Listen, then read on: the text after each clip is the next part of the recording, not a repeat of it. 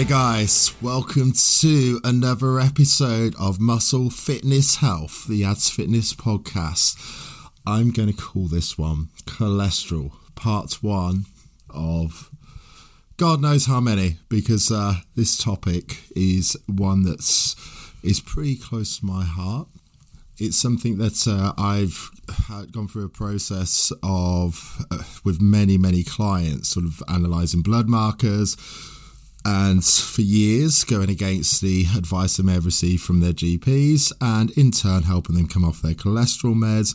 Don't get me wrong, I'm not alone in doing this. There is a hell of a lot of science. There's some wonderful people out there doing some great research, which in turn has led to people like myself who just care and are passionate about like the sort of helping people improve their health, analysing all of the data, analysing the research, and learning from some of those minds into how to sort of implement what we know in order to help people improve their lives.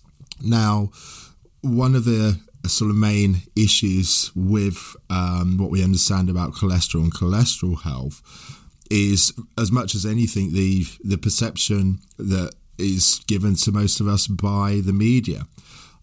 Over the course of the last sort of 10-15 years while I've been working in the industry, it's actually been really nice to see a shift for the most part. In doctors certainly have a better understanding than they used to. If you go back sort of 10 years, you'd go in the doctor's waiting room, you see the food pyramid charts, you're encouraged to eat mainly carbs, and I'm not saying that's still not the case, unfortunately, but there has been a big shift. You know, you don't really see the sort of low fat adverts as much as you used to. It is now more of the low sugar concept that is used in marketing, because there is a better understanding amongst the general population. However, why do we not have that correct information given to the masses? And don't get me wrong, there is still research going on. There is still more that we'd like to understand. And whilst, you know, used based on the research that we do have, you know, there are certain concepts, you know, that I certainly believe to be the case. I'm going to hold off on speculating in this episode, and you know, I think I want to just give you the sort of general facts and try and keep this one to sort of a basic summary, if you like, to kind of help you guys, you know, understand things from a basic level. But also, I'm really passionate about the fact that I'm seeing things. It's strange that I'm actually seeing it more now, perhaps because the value people are putting on their health, but I'm actually seeing so much wrong information out there that can actually risk people's health. And that seriously irritates me. New Scientist magazine will be mentioned in this, even though I enjoy that magazine for certain other things. But there was a issue going back about a month or so ago now that, in my eyes, could give a perception that can really damage people's health. And I'm sure, well, we'll come on to that in this episode. But firstly, just to, you know, give a sort of general understanding as to why medical professionals, the government, would not be giving us the correct advice, I'm going to give you a little analogy, if you like, and that would be with regards to the tobacco industry. Now, if you have a look, it's only 10 years ago tobacco advertising was banned, if that. The science as to why cigarettes and stuff cause lung cancer, I mean, God, that's been around well over 50 years, you know, but it wasn't actually publicised until much later on. Why is that? Well, if something brings in a fair amount of money to the economy, then it is going to take time to give that shift, because people will be going against, or the governments and authorities will be basically admitting that they were wrong in the past. That's one thing, you know, so there's the pride at stake there. But then also, of course, the effects that these, you know, that if I go back to tobacco, you know, like I say, the benefit that had to the economy. So it's only you know, when it's really obvious and it's everyone kind of knows the sort of negative effects of something like that, that of course at some stage the government and health authorities have to get on board and give us the right information. We will be seeing a massive paradigm shift with regards to cholesterol over the next 10 years or so. I can guarantee you of that. And one of the issues, of course, with people who actually are doing a lot of the research and, you know, actually sort of analysing in the laboratories and stuff, and people working on PhDs, is they may not have that kind of reach and following on social media in order to like give that to the masses and to the public. So whilst people sort of working in the fields may have, and not all, but may have a very good understanding, it's getting that across and getting the government to accept and make changes, which is difficult. Now, why would that be the case with something like cholesterol? Well, in the UK alone, 6 million people are on statins. Cholesterol, shall we say LDL cholesterol? I'm going to come on more with a bit of clarification on definitions shortly as well. But statins are supposedly bad, quotation marks, cholesterol lowering drugs. One particular type that's just coming onto the market is expected to have a value, and this is just one type, of equivalent to what the UK spends on defence, the defence budget. That is huge. And then guess what, guys? Most of the people who will be on the boards that are creating, if you like, the advice that health organisations are giving out, the people we have to actually get to change that opinion, the people who are elected to these boards, well, go and do your research. You will find most of them have a lot to gain from the ill health.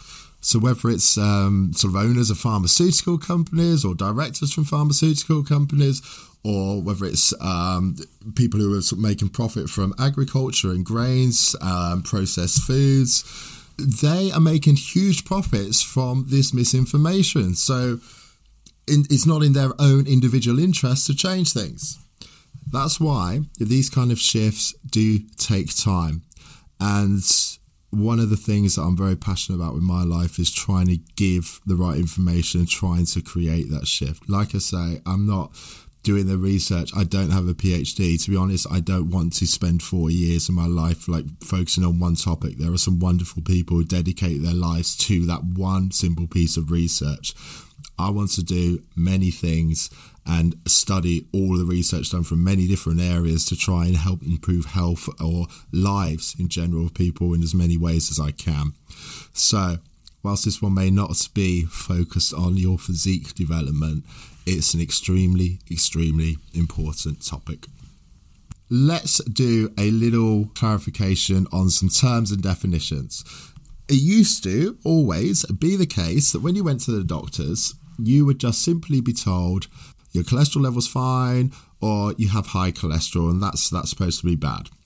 Of course, nowadays we know there are many different types, but let me just clarify on the types as well, because I am actually going to stick to the sort of layman's terms, if you like, just to make this sort of description easier and more relatable to most people. But strictly speaking, cholesterol, there's only one type of cholesterol. It's a bit like water. It's H2O. Now, whilst you can get frozen water, you can get evaporated water, the molecular structure is still H2O. Now, cholesterol, when we talk about different types of cholesterol, though, I'm sure you may have heard the terms HDL cholesterol, LDL cholesterol. If you haven't, then we have created a perception that HDL cholesterol is good, LDL is bad, VLDL is bad. What these stand for is very low density lipoproteins, so VLDL. LDL, low density lipoproteins. HDL, high density lipoproteins. Those are the main ones. There are more as well. The lipoproteins are actually the molecules that carry the cholesterol through the blood. Not just cholesterol, they carry cholesterol, other kinds of lipids, because fat's not soluble in water. So these lipoproteins transport cholesterol and fats, triglycerides, around the bloodstream. Now, if we go back to when cholesterol was first kind of linked to heart disease, an analogy that I like to use actually with this one is to say, hey, do you notice that every time there's a crime, there seem to be police at the scene? Well, what we've actually been doing with cholesterol, and still are doing, is effectively saying that the police are therefore responsible for the crimes. Obviously, a correlation does not mean causation. Now, in the 1940s, when they started examining the arteries where the blockages were in those people who had died from heart disease, there would be a lot of cholesterol. Okay, so built up in the plaques, they would always find cholesterol. A bit like the police going to the crime scene. Now, cholesterol plays so many important roles throughout our body. It's essential for hormone production. It's essential for repair. It's actually involved in the repair of our artery walls as well. So effectively, we always have cholesterol circulating around the bloodstream, being delivered around the body to locations that need it. Now, whilst most in the medical profession, most GPs in particular, are better educated on, more recent research and no longer give the advice on lowering cholesterol in your diet to lower cholesterol, unfortunately, this does still happen in many cases. The cholesterol that you consume through your diet has virtually no impact on the cholesterol that is travelling through your bloodstream. The vast majority of the cholesterol travelling through the bloodstream is produced by the liver. If you consume more in the diet, the liver can produce a little less. Now, the big issue here is that for years and years and years, the advice given by doctors and by health organisations is to consume most of our calories in our diet from grains and starches. So we're removing the fats and removing cholesterol from the diet.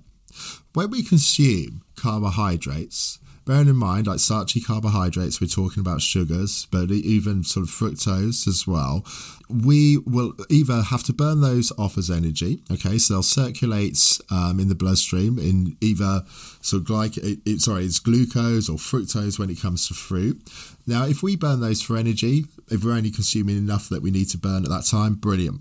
Okay, fructose, firstly, cannot actually be stored as glycogen. Fructose, therefore, if it is not burnt, will be stored as body fat. Starchy carbohydrates that travel through the bloodstream in the form of glucose, if they're not burnt for energy, they can be stored in the liver as glycogen or as glycogen inside muscle tissue. So we do have storage sites for those. However, if those storage sites are full, guess what happens? That glycogen gets converted into fatty acids, which then travel around the bloodstream and will be stored as body fat. So that is why it's the sugars and the high carbohydrate foods or over consumption of calories with regards to most of them being from carbohydrates that lead to obesity, that will, and this will be no doubt a topic for another show, lead to type 2 diabetes as well, because we're constantly barraging the bloodstream with glucose and therefore insulin as well, and the cells become less receptive to insulin. When it comes to cholesterol, it's those lipoprotein carriers that will transport those triglycerides around the blood. So if you're consuming a high carbohydrate diet, then the chances are that your low density lipoprotein and particularly the very low density lipoprotein levels are going to go up with respect to the level of high density lipoproteins. Now, the high density lipoproteins are those that are transporting the cholesterol back into the liver. So that's why they've sort of been given the term, quotation marks, good cholesterol. But if the ratio of our low density lipoproteins is going up with respect to the level of the high density lipoproteins, that's basically a signal that we're over consuming carbohydrates and we have too many fatty acids circulating in the bloodstream. Now, one of the issues that I've kind of dealt with for all my career with this is that I'd have clients come to me who, even if the doctors are differentiating with the types of cholesterol and they're on the mark with respect to their cholesterol levels being slightly dangerous, or if you like, insinuating a higher degree of risk of heart disease because the low density lipoprotein levels are elevated with respect to the higher density lipoprotein levels, then the unfortunate thing that I've had to go through is that clients will come to me, say that they follow the advice a doctor gave, which, believe it or not, is to consume most of their calories from carbohydrates and to avoid fatty foods, and particular foods such as eggs that are high in cholesterol. And guess what? Their blood markers have actually got worse. Now, in every single one of those cases, bar one or two examples. It took me a while to come across my first of those exceptions. And I'm saying that because I'm going to come on to those in a minute with reference to the article aforementioned in New Scientist magazine. But in every other one of those cases, so I'm saying like 98% of those cases with clients that I've worked with, I have actually put cholesterol foods back into their diet, manipulated their carbohydrates by way of initially lowering them, and then I may introduce carbohydrates back in, so following sort of manipulation, if you like, of the endocrine system and insulin sensitivity so that the client can handle carbohydrates, but of course certainly not as many as they were consuming before. And the general advice there is effectively, if you don't need to necessarily reduce the calories. So obviously if you're overeating and gaining weight, then that's an issue too. But if your calories are okay, change the makeup of the diet to like a higher fat, higher protein approach with low carbohydrates, and you will see those blood markers improve. You will see the LDL go down. You may see the HDL go up. Importantly as well, if they do sort of give you that marker in a blood test, you will see the blood triglyceride levels drop.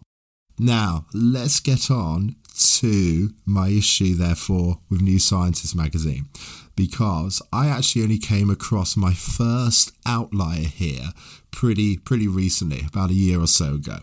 And when I say outlier, what I actually mean is a client who I follow that approach with, and whilst all the other markers improved, so triglycerides falling, HDL levels increased, the LDL level did not actually drop and was still above the what we would consider, sort of a safe or normal level, if you like.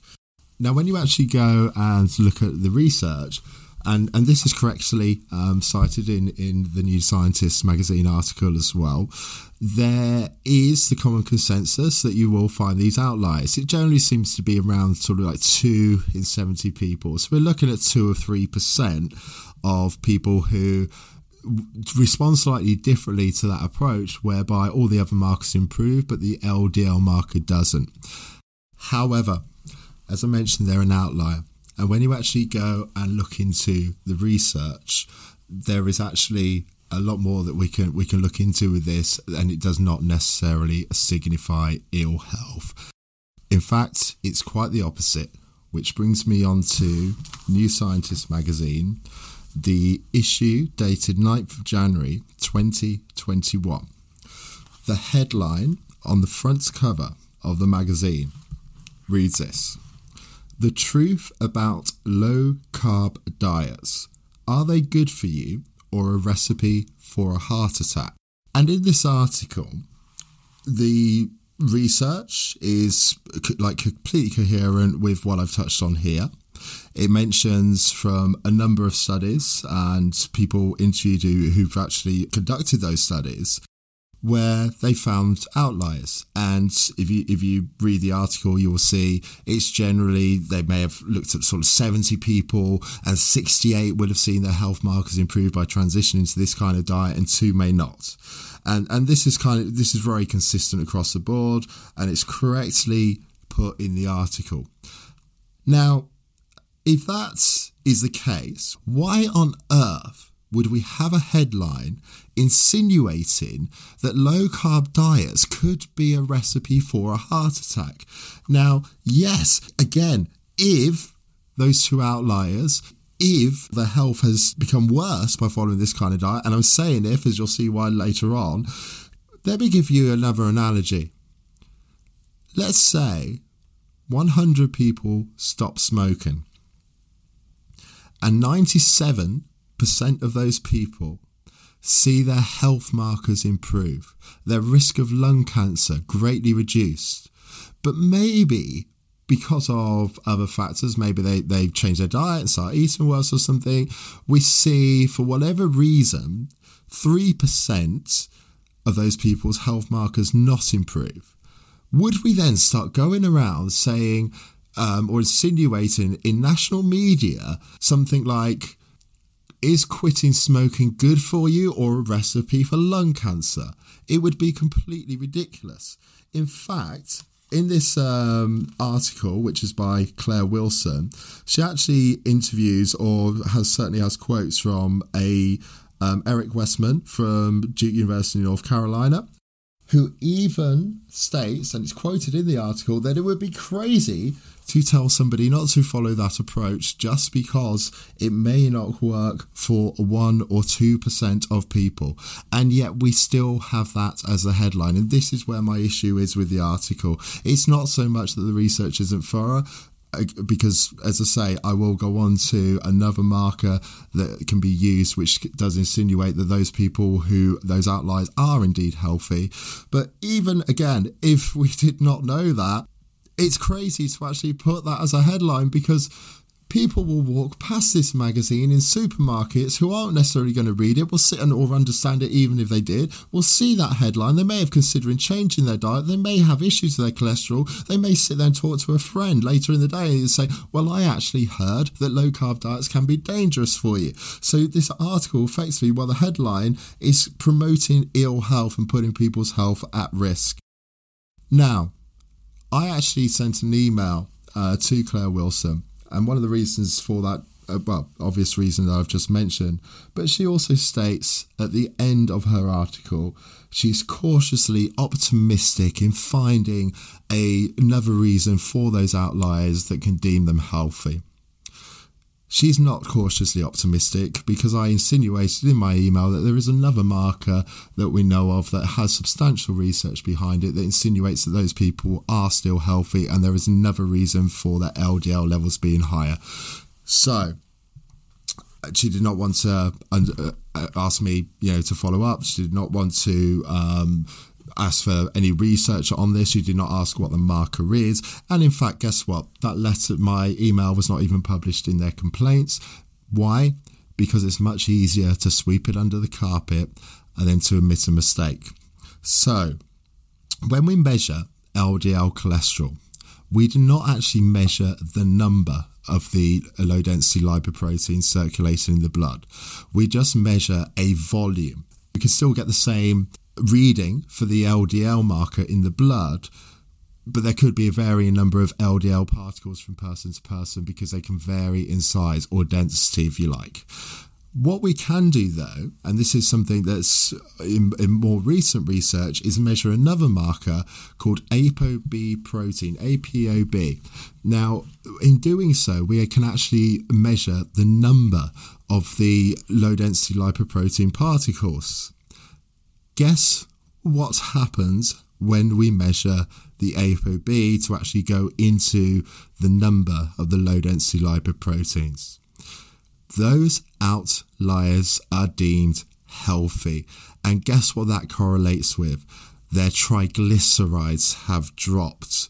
So it simply means that those people have larger LDL particles. It's the triglycerides that are the issue, because the triglycerides are what insinuates that the carbohydrate intake in the diet is too high and there's too many fatty acids circulating in the bloodstream. So if the ApoB level is lower, the triglycerides are lower, the HDL level is higher, and the LDL level stays the same, that person is still going to be a reduced risk of cardiovascular disease.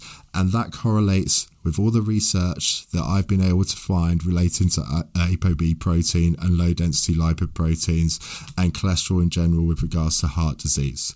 So I hope this has been useful. You may tell that I'm on a bit of a mission with this one. This isn't the end. So if anybody is listening who can help in any way get this out to, a larger audience and mainstream media, please do get in touch. You can email me at adam@ab-fit.com. Or if you've simply enjoyed the show and found it very useful, hopefully, I really hope that this is going to be beneficial to some of you with regards to your own health. Or if indeed you know of anybody else who may be suffering with cholesterol health, please do direct them to the show. And of course, they're welcome to get in touch with me directly as well. Thank you, guys.